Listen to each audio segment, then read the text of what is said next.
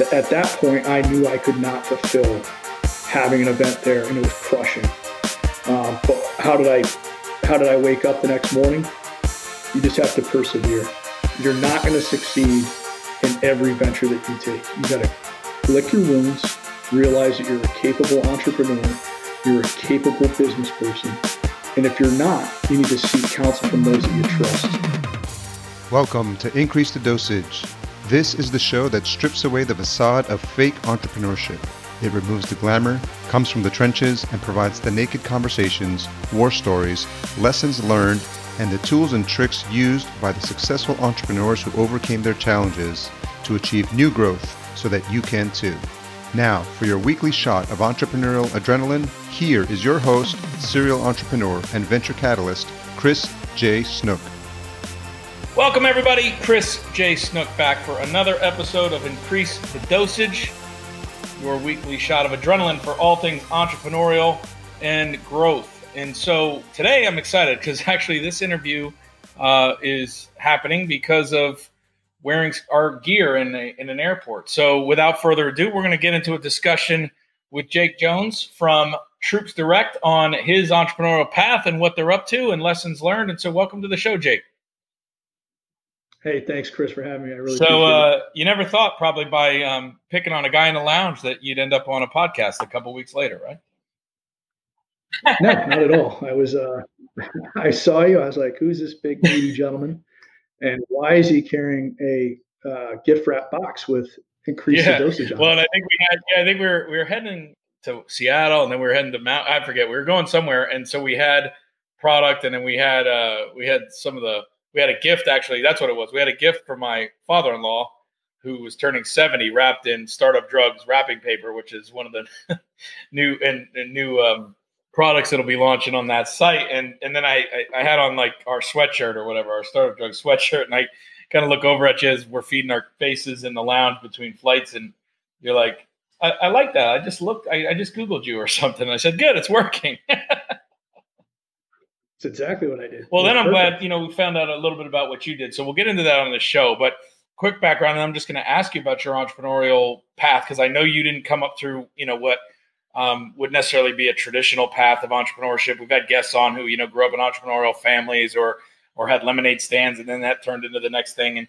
But the beautiful thing about our community is that entrepreneurship takes all kinds of forms here. And really the purpose of this show is to uncover those forms and also the lessons around how people are navigating their path to basically do stuff, to create or to build a business or to make a difference or an impact and do it on their own terms, however that may be defined. So, you are someone who provided the ultimate service and the ultimate risk for over 2 decades. Tell us a little bit about your background, and you don't have to start maybe with the professional side. Maybe were you an entrepreneurial kid? Did you grow up in a family that was in the military? Like, where did you come from? Yeah, so I grew up in a small town called Woodbury, Connecticut. My dad was a techie, worked for Pitney Bowes. He was in Vietnam doing signals intelligence, and then went through IBM, Pitney Bowes, AT&T, and then ultimately with Cisco. Just coincidentally, my wife works for Cisco today. So moving forward, I always had a strong drive, very character-based leadership initiative. So I went through the Boy Scouts, became an Eagle Scout, and that kind of formed my drive to be someone different. Didn't want to do the everyday thing, didn't want to go to college right away. So I joined the Marine Corps and did that for 20 years, background in both the conventional side and the special operations units. Retired in 2018 and went to work for Troops Direct. It's an entrepreneurial business, and that's where I reside from. So you did come from a technology kind of background, so the Eagle Scouts thing was something that was like I don't want to say a turning point, but maybe something that awakened or unlocked this side of you that was I'm different, or I'm going to be different, and that turns me on. I'm interested. What was it? Do you remember specifically what it was? Like, was there a certain point? Because Eagle Scout is like, that's not something you just start and do. Like, I don't remember all the levels, but I have a cousin who was an Eagle Scout. I mean, it's something that is a real commitment did you join like Cub Scouts and then Boy Scouts and then decide like day one, I'm going all the way through? Is that your personality, or was it something more organic where you just kept doing the next thing, and then before you knew it, you were at the kind of pinnacle of it, and then after that, it was like, well, where do I go from here? And I'm going to go do something different. Like, was it a knowledge right out of the gate, or was it something that unfolded, organically as you started to just step through your adolescence? No, it definitely unfolded, and I don't want it to sound like a sob story, but like a lot of kids today, parents are getting divorced. They're looking for a resource, and the Boy Scouts was my resource while my parents were separated. So the Boy Scouts kind of gave me that framework to be who I want to be, and to be the basically the captain of yourself. Anything you want to achieve, you can do it, but you got to do it with a strong moral character. You have to do it with good work ethic, and people will follow you if you have those two things. So I just went through the years, and I mean, it probably took me, I would say, almost 8 years to achieve the rank of Eagle Scout. And I did my final Eagle project about 2 months before I shipped the Marine Corps boot camp. And was the choice to do? I mean, you said college really wasn't the program at that point for you. Was the military based on the influence of your father, your time in the Eagle Scouts and Boy Scouts, like, or was it just something that at that time felt like a calling and was like, no, that's where you've got to be the best of the best, and you've got to. What was the draw? I mean, again, and I say this with all due respect because, like, you're not going to the Marine Corps despite what some of the ads are. I mean, you're basically putting your life on the line at a very young age. You're making a decision that could not end well, right? Like, and I'm saying Sure. that not for anything other than just context. Like, that's a big decision. So what was the catalyst to go that way versus go on a gap year or start a business or do something else that's risky but that would have been a different scenario? I would say that my grandfather was a Marine. He served in Korea. My dad in the Navy during Vietnam. And I think from a very young age, that service above self, service to others is greater than one person and greater than you as an individual. So I had hard conversations with my grandfather and my parents, and I really believed that for me to be, I'm not taking away from anyone else who hasn't served, but for me personally, to be the greatest servant of my nation, I had to put on a uniform, and I chose the Good, fair Marines. enough. Well, I appreciate it, as I'm sure anyone else listening to this appreciates it. And so let's talk about then. So you're in the Marines for 20 years, and we could talk about. So we have a format, where we basically talk about some of the high points of your career, and then we'll also dive into lessons learned through some of the low points. And again, your entrepreneurial journey came up through a path that was very, organizationally top down, kind of military focused, but building an enterprise, building a business is about serving people too, serving your customers, serving your teammates, your employees, whoever you recruit to kind of go on this challenge with you. So there's a lot of parallels in service or servant leadership, but I think the grounding of the ultimate form of servant leadership that you came out of is a good baseline for that. So the lessons of coming over adversities and things like that we'll talk about don't necessarily have to come from things you faced in Troops Direct. Maybe it comes from things you faced at another point in your career, either in the military or post-military before Troops Direct. So talk about some of the highs. Like, what are some of the things you've achieved, whether it was the Eagle Scout thing? Like, what are some of the moments where you realized that it was worth the continued effort to keep going because there were these things that you could latch onto as nuggets of, achievement? What lists a couple out that meant something or still mean something to you to this day? What are you proud of? I think the biggest thing for any leader, their proudest moment should be the successes of their subordinates. That means that you're an effective leader. So for me, really being able to look my guys in the eyes when I was in combat or working through a problem set here in the United States to where we were successful, and they came back to me and said, "Hey, Jake, your servant leadership, your ability to walk us through the problem set through the desired end state, you showed us what it was like to make good ethical decisions in problems, and we appreciate that." So just hearing that good positive feedback, I think for any leader, that is the biggest payoff, whether it's in business, military, it doesn't matter. Is just having that good feedback that you led your people effectively to accomplish a goal. That is the greatest. No doubt you've got several of those moments. I'm assuming where I forget where you served, but you did tours in both Afghanistan and Iraq, or I can't remember from our prior conversation, but okay. And so from the special ops side, what are some of the things, without breaking any military, intelligence kind of things, what are some of the things that you have to do or you had to do that you to just even achieve that level? I know several people that were in the SEALs, and so I'm kind of familiar with BUDS training. I'm not as familiar with what you have to do to qualify or get into special ops in the Marine Corps. But I would imagine there was some highs there of achievement where you overcame through will and through focus or through whatever your own doubts about your ability to make it. Anything that stands out that you want to share that you think we can extrapolate from? Yeah. So first and foremost, like I'm not an operator. For the Marine Corps, I was basically the guy in charge of that unit.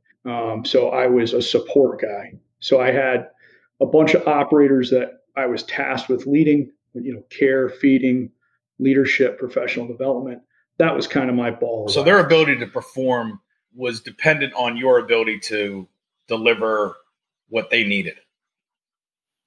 Absolutely. And so that was when you were in the military. And so that's a good segue, and we'll kind of go back and forth here, but that's a good segue to probably what attracted you to Troops Direct.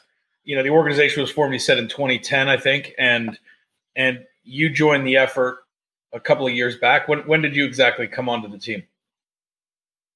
Yeah, so I joined upon my retirement in February 2018.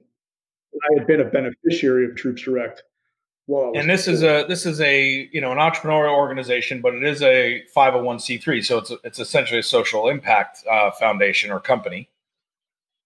And so there's opportunities and constraints that exist inside of that world that don't exist in the for-profit world, but nonetheless, entrepreneurial DNA and execution is required because there's very few places as competitive as the 501c3 market when you're talking about dollars out in the market. So, and I would think, when we first met and you started telling me about Troops Direct, the thing that surprised me was that there was even a need for some of the things that you guys do, which sound like now they pair with what you were doing while you were in the military. Because it seems like preparedness and readiness and, field of battle, like on the field logistics or equipment provisioning is what you were doing to some degree as part of your effort when you were in the military, and now kind of translates to you guys doing it from the private sector for the military through Troops Direct. Is that accurate, or did I miss something up there?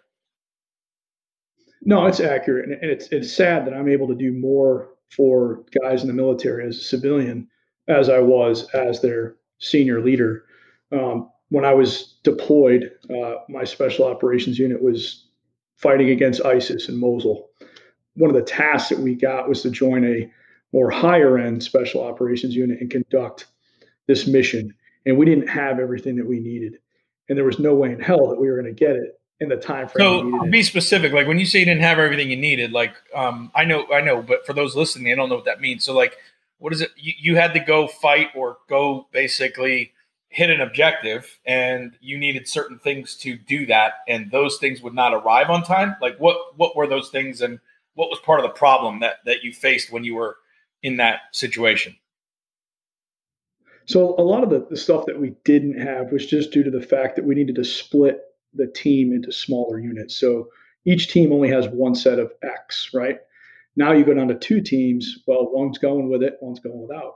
So what we needed was surveillance equipment. We were conducting a surveillance and reconnaissance operation on an ISIS stronghold, and we needed some extra because we went to two teams or two elements, excuse me. So we requested some higher end laser rangefinders, some camera equipment, listening devices, recording devices, and then some higher end sniper scopes that we use for our precision. Got it. And so you had a set for I don't want to call it the platoon, but basically for the unit, but then that unit had to carve up into micro units, and you didn't have enough to go around, and Correct. you couldn't call base or wherever your upline officer was and get that sent. No, and a lot of that has to do to just big government contracting. Contracting typically takes, flash to bang, anywhere from 3 to 9 months to procure a piece of equipment, and that even gets further elongated when you're overseas and in combat. So that's really what Troops Direct focuses on, is being that backstop to the military government contracting pitfalls. So we can land anything in the globe within 10 days. And that's what we try and fix, is ensuring that our service members don't go without. So backing up, because essentially what you did is you joined this organization when there was maybe two other people that had founded it. So you're basically like a late co-founder / late executive, early operations person in this early stage effort that kind of organically grew. But you also joined because you had been on the customer side, the customer being, in this case, the platoon leader or the mission leader or whoever it is that's actually out in the field that just got word that intelligence has changed and we need to go do something. And, we don't have the equipment to go do it. And this could be everything from surveillance gear to helmets to, what is the gamut of things that, fall short because of this big government contracting supply chain, and that you guys at Troop Directs have delivered? I'm just curious, like, what's the gamut of equipment you've delivered? Yeah, so we're not the typical 501c3 military charity. We don't do cookies and candy. We do mission specific. Yeah, you're not handing out care packages to the guys or sending them Playboys. You're giving them like real stuff. No, we have terrific partnerships with Vortex Optics, Night Force Optics. We work with tactical distributors. So body armor, boots, uniforms, helmets, eye protection, scopes, laser rangefinders. We send chalk, engineer chalk, so that the combat engineers and explosive ordnance technicians can mark mines, because we run out of it all the time over there. We were marking IEDs with water bottle caps so we wouldn't step on them. So having that fluorescent chalk creates much more of a visible do not step on than just a water bottle cap. We've done full on Volvo generators. Our pitch is, or not our pitch, but our saying is, we ship anything that doesn't go boom or bang. And that's exactly what it means. Upon the service member's request, I will verify the need through my network. And if I feel it's appropriate, I will ship them anything they ask for within our budgetary. It's a really unique, it's one of these problems that for many people, when we're talking about $800 billion a year defense budgets, are shaking their heads listening to this going, how could this even be an issue? Right. And without getting down that rabbit hole, because I don't think that's what this is about. The reality is it's an issue. There's just a constraint in the supply chain that is related to the size of that supply chain that prevents it from being as nimble as is needed in the theater dynamics that we deal with today, right? Yeah, I had one Green Beret. He got shot to the side of the face. It wasn't a grievous wound. He was able to stay in country, but it also blew out his Kevlar, so he didn't have a helmet. And he had been requesting a helmet for 2.5 months through the supply chain, and they couldn't get it. He called me, and I ordered it for him. And how did he find you, other than word of mouth? And I'm sure there's a lot of what's the go-to-market strategy that's worked the best to drive awareness around this? And I would imagine the demand far out exceeds your ability to supply it, which is part of your operational challenges or opportunities to be moving forward. But how do these guys hear about you or find you? Obviously you have a website and stuff, but when they're out in wherever the heck they are, how do they know to call you, and how is that secure and all that stuff? A lot of it's just word of mouth, because I try and deal with, within my own circle of trust. So people that I trust will reach out to other people that they trust, and we just continue to grow those concentric circles of trust. And as a 501c3, you have to have trust within the people you're working with. So that's the greatest platform that we use. We also use social media. Our website, troopsdirect.org, is also live. So that's our main methods of contact. So if a service member gets jammed up overseas, they just go to our website. They'll fill out the request form online. We don't deal with anything classified. Everything is above board. And then I'll vet the request. I'll contact them through either WhatsApp or Signal or some sort of secure method, and then we'll have a dialogue, and I'll order the stuff. And are the suppliers? I mean, I'm on your site just looking at. I like this graphic where you have the little. You have the soldier, and then you have like the little icons that say these are the commonly requested items. I think again, a lot of this would I don't want to say shock, but surprise is probably the right word. Most people, helmets and communications equipment, eye and hand protection, trauma and rescue, like talking about first aid kits and stuff. I'm assuming there, body armor carriers, replacement camouflage uniforms, and replacement footwear, and so I'm assuming that these things are all in the supply chain as it currently is. These things are approved, or there's certain vendors that sell the military camo uniforms, because I would imagine they have to be of a certain SKU or type. I'm guessing you have the same relationships with the same preferred vendors, or do you have, like, how does that work just from a sourcing standpoint? And what are the specs around that so that, the troops are getting a helmet from someone that is approved by the military in the event that something bad happens and there's lawsuits and like all this other stuff? Like how does all that get sorted out? I'm just curious. Yeah, so we deal with the trusted vendors and the manufacturers of the equipment. All of it that we source from them is approved by the U.S. government. We're not bound by the Berry Amendment or Textiles Act, anything like that, as a private organization, and that's what makes us really agile. Is I could do it through e-commerce, or I could buy a ladder from Norway and have it shipped in at the drop of a hat. So that's really what makes us really agile, is we can do any B2B, B2G purchase order that we want.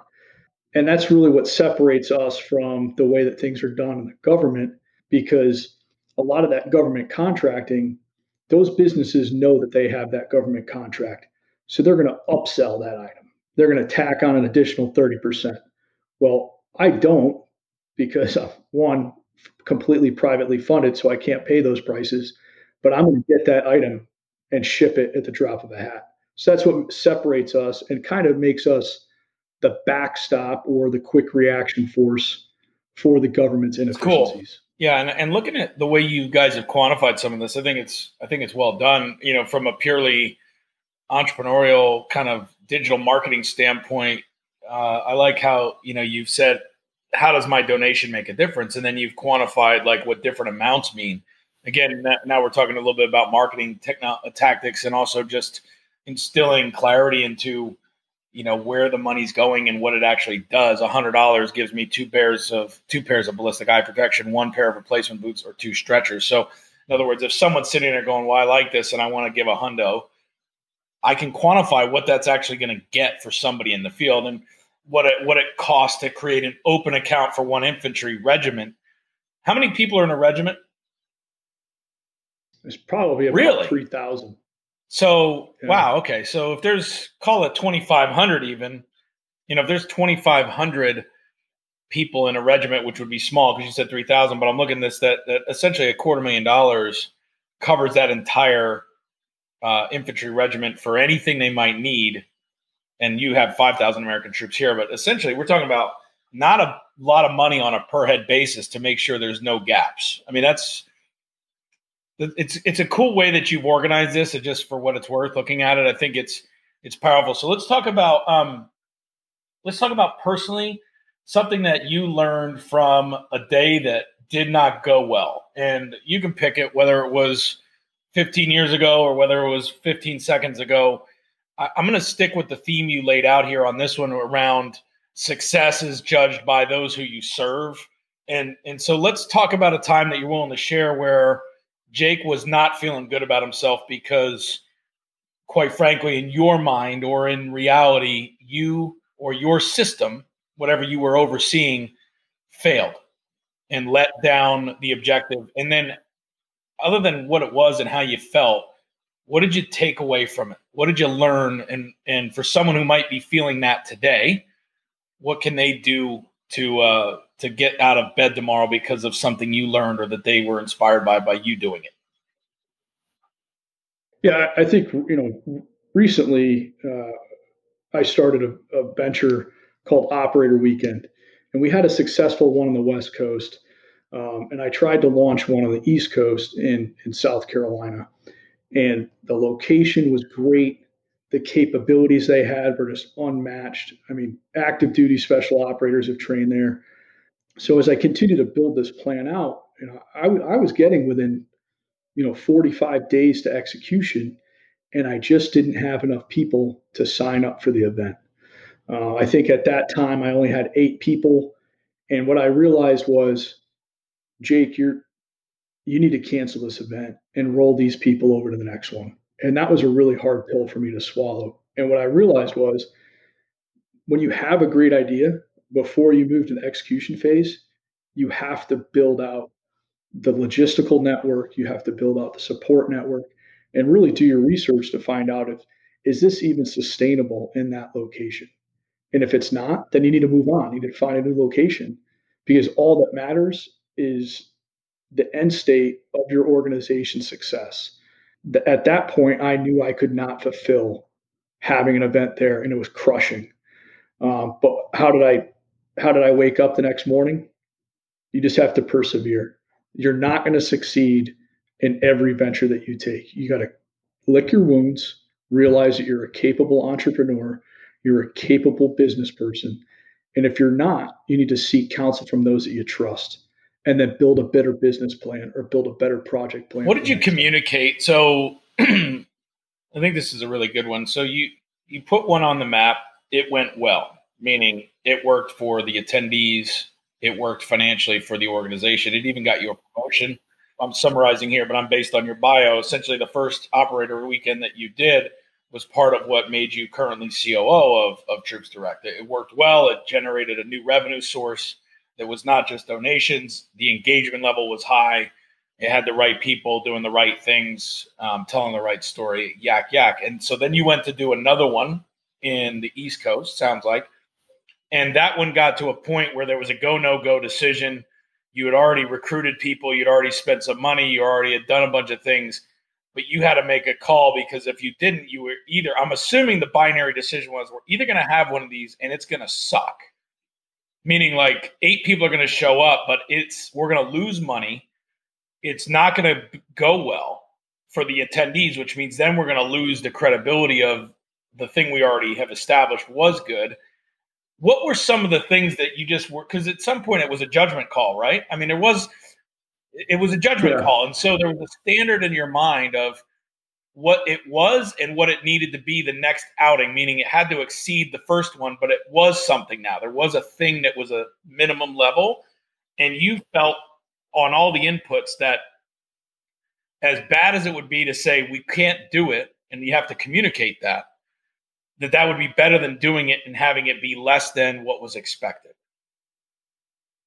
Yeah, I mean, that event, it was a phenomenal event. I mean, we were jumping out of planes.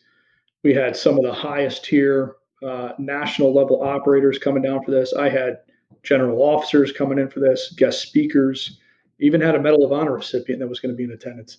But what I realized was, of the 8 attendees that I had signed up, and this is a $10,000 per person. And essentially, just for people that don't know what this is where people like myself could go experience what it's like and be trained by or educated by real battle-tested, professionals, not just on the experience of what it's like to go through and do all these things, surveillance, jumping out of planes, but actually be trained and be made aware of other ways that they could protect their organization or be a better leader. Like it's that, right? It's a leadership development on steroids kind of program, correct? Yeah, I can scale. I can scale this model in any direction that I want. So, that one is just, it's a full immersion experience with special operators. It's a way for the donors to sit eye to eye, hear the stories of deployment stories, successes, how those donors made an impact in that operator's life while deployed. On the other side of it, I've had interest from two national level organizations to make this their corporate event. So I was going to bring in psychologists to talk about the psyche of a special operator, the decision making cycle, how that directly interprets and directly relates into business to be successful. So I could do this in any which way direction. Gotcha. So when you had the 8, you were saying you had 8 people, and you were trying to make an assessment around who those 8 were and whether they were the right folks or whether you could get more of them and enough of them, or what was the decision there? I interrupted, but I wanted to make sure people understood what the actual thing was. So go back to that. Yeah. I would say like my min number was 10, but I was comfortable with 8. But what I realized was of that 8, 6 were all in one group. So I thought about that from a customer's experience perspective. Hey, I'm signing up for this great event, but yet I'm hanging out with the same 6 people that I know all the time. That to me doesn't seem like a very positive experience when you're trying to grow your network of friends and have great networking opportunities with some very successful people, just to be sitting with 6 of your closest friends and then 2 people you just met. So at that point, I knew as to be a steward of their donated dollar to us, I had an obligation to put on a top-notch event. And I made very hard phone calls, and I was very honest with these people and said, look, my obligation to you is to provide you the best experience you'll ever have in your life. And right now, I'm going to refund your $10,000, and I'm going to move you forward to the next one. And I promise you, I will not let you down.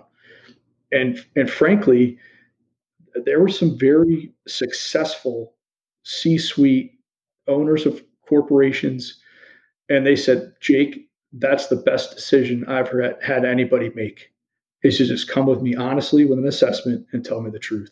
Thank you. So, and you actually, and I was going to get there, and I'm glad you went there on your own. I wanted to know, like, what was that phone call like, and then what was the net outcome of it? So you actually did refund the money, or you offered to? Did they say, great, let us know when the next one is and we're in? Did they say, don't worry about it, just keep it on deposit until you do the next one, and left it as like, work in process income to be earned at a future date? What was the net outcome of that? And then when is the next one? And what did you learn that you have positioned now for the next one from a marketing and an outreach standpoint to make sure that it's going to be successful? Yeah, so of the 8 people, only 1 asked for their money back. The other 7 said, hey, hold it, put us into the next one. So the next one, and frankly, all 8 have signed up for the next one. The next one is 3 through 6 October, just outside of Reno, Nevada. I'm actually flying out there next week to sign all the contracts with everybody we're doing business with. And I think the reason why that one is much more successful than the East Coast is because we're a West Coast-based organization. We're based out of San Ramon, California. So the network there in the Bay Area is much more expansive than it is on the East Coast. So as a leader, I had to sit down and look through my marketing plan and realize that I'm weak on the East Coast. So what I'm focusing on now is attacking the East Coast to saturate the market with our mission, and just grow awareness for our brand and get it out there. Excellent. And so I think I would unpack that a couple of ways. I mean, first of all, the number one thing is that being fearlessly honest is the thing that always is right to do. It's the thing that's also hardest to do. But when you value relationships, or you value, and you're really in the business of serving those who you exist to provide value to, which is kind of what you started off with, it's the only really option, right? It's the only option is to treat them as such, and to treat them as partners in your success, even if they're the ones paying you, right? And I can only imagine that off the back of something successful and on a growing yet very small and capital intensive business, which is what you guys are, that it's never easy to shut something down when you're only too short. But you made the call, and you were going to live with the results either way, and you felt better about it the minute you did it, it sounds like. And then that was rewarded in this case with, people's support, and now you have time to figure out how to get enough groundswell on the East Coast to maybe bring one over there. But in the meantime, operationally, you're focusing on, just like every startup, limited resources, limited opportunities, and density of market. So you're going to go stick where your customers already are, and then use that as a stepping stone. So those are some of the lessons that I peeled out of that. If you want to add any, please feel free. But I mean, I think it's a great example of just growing pains and integrity working together. I think those are all great points. But one thing I would like to point out is, I could have taken it in the shorts on that one and just said, screw it. I'm going to push through.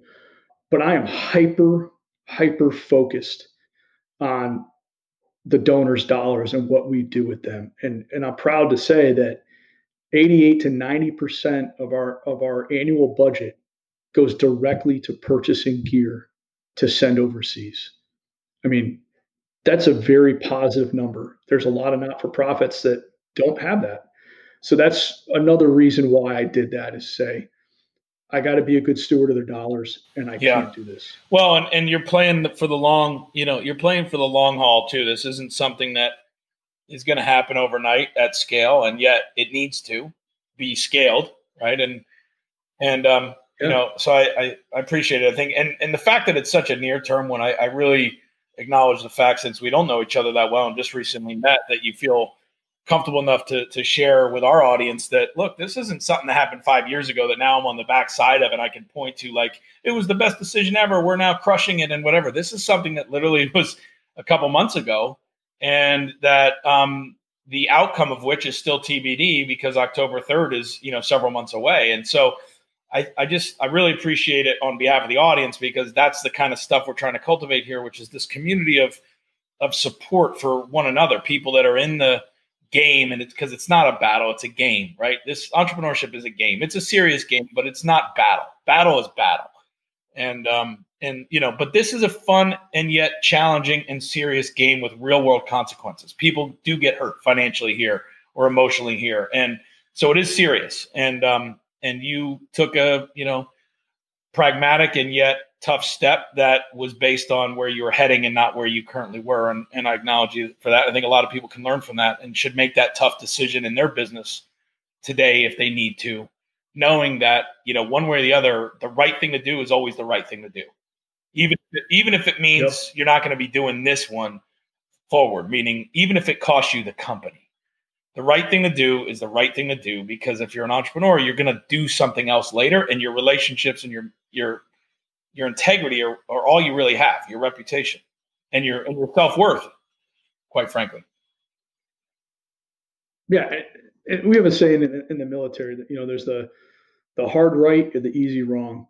And that's where I've always kind of nested myself, is making that hard right decision, no matter what the cost, whether it's personal reputation, professional reputation, because you're accountable to the people that support you. And if they lose faith in your character, you're just done, no matter where you are in business. People just aren't going to want to work with you.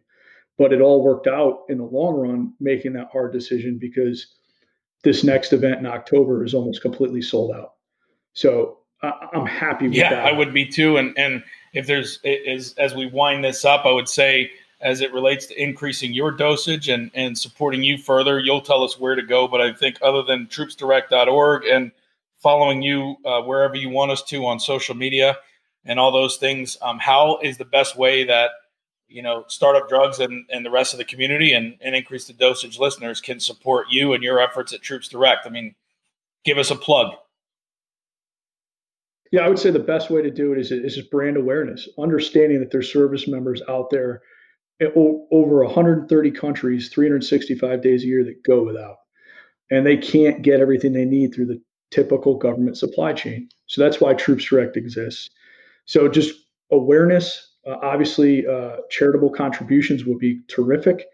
Troopsdirect.org. We're also on Facebook, Instagram, Twitter. You could also email me at jake@troopsdirect.org. And I'd be happy to take phone calls, answer any questions you have, because this is personal to me. I'm alive. Some of my guys are alive because of Troops Direct, and I'm all in on this organization.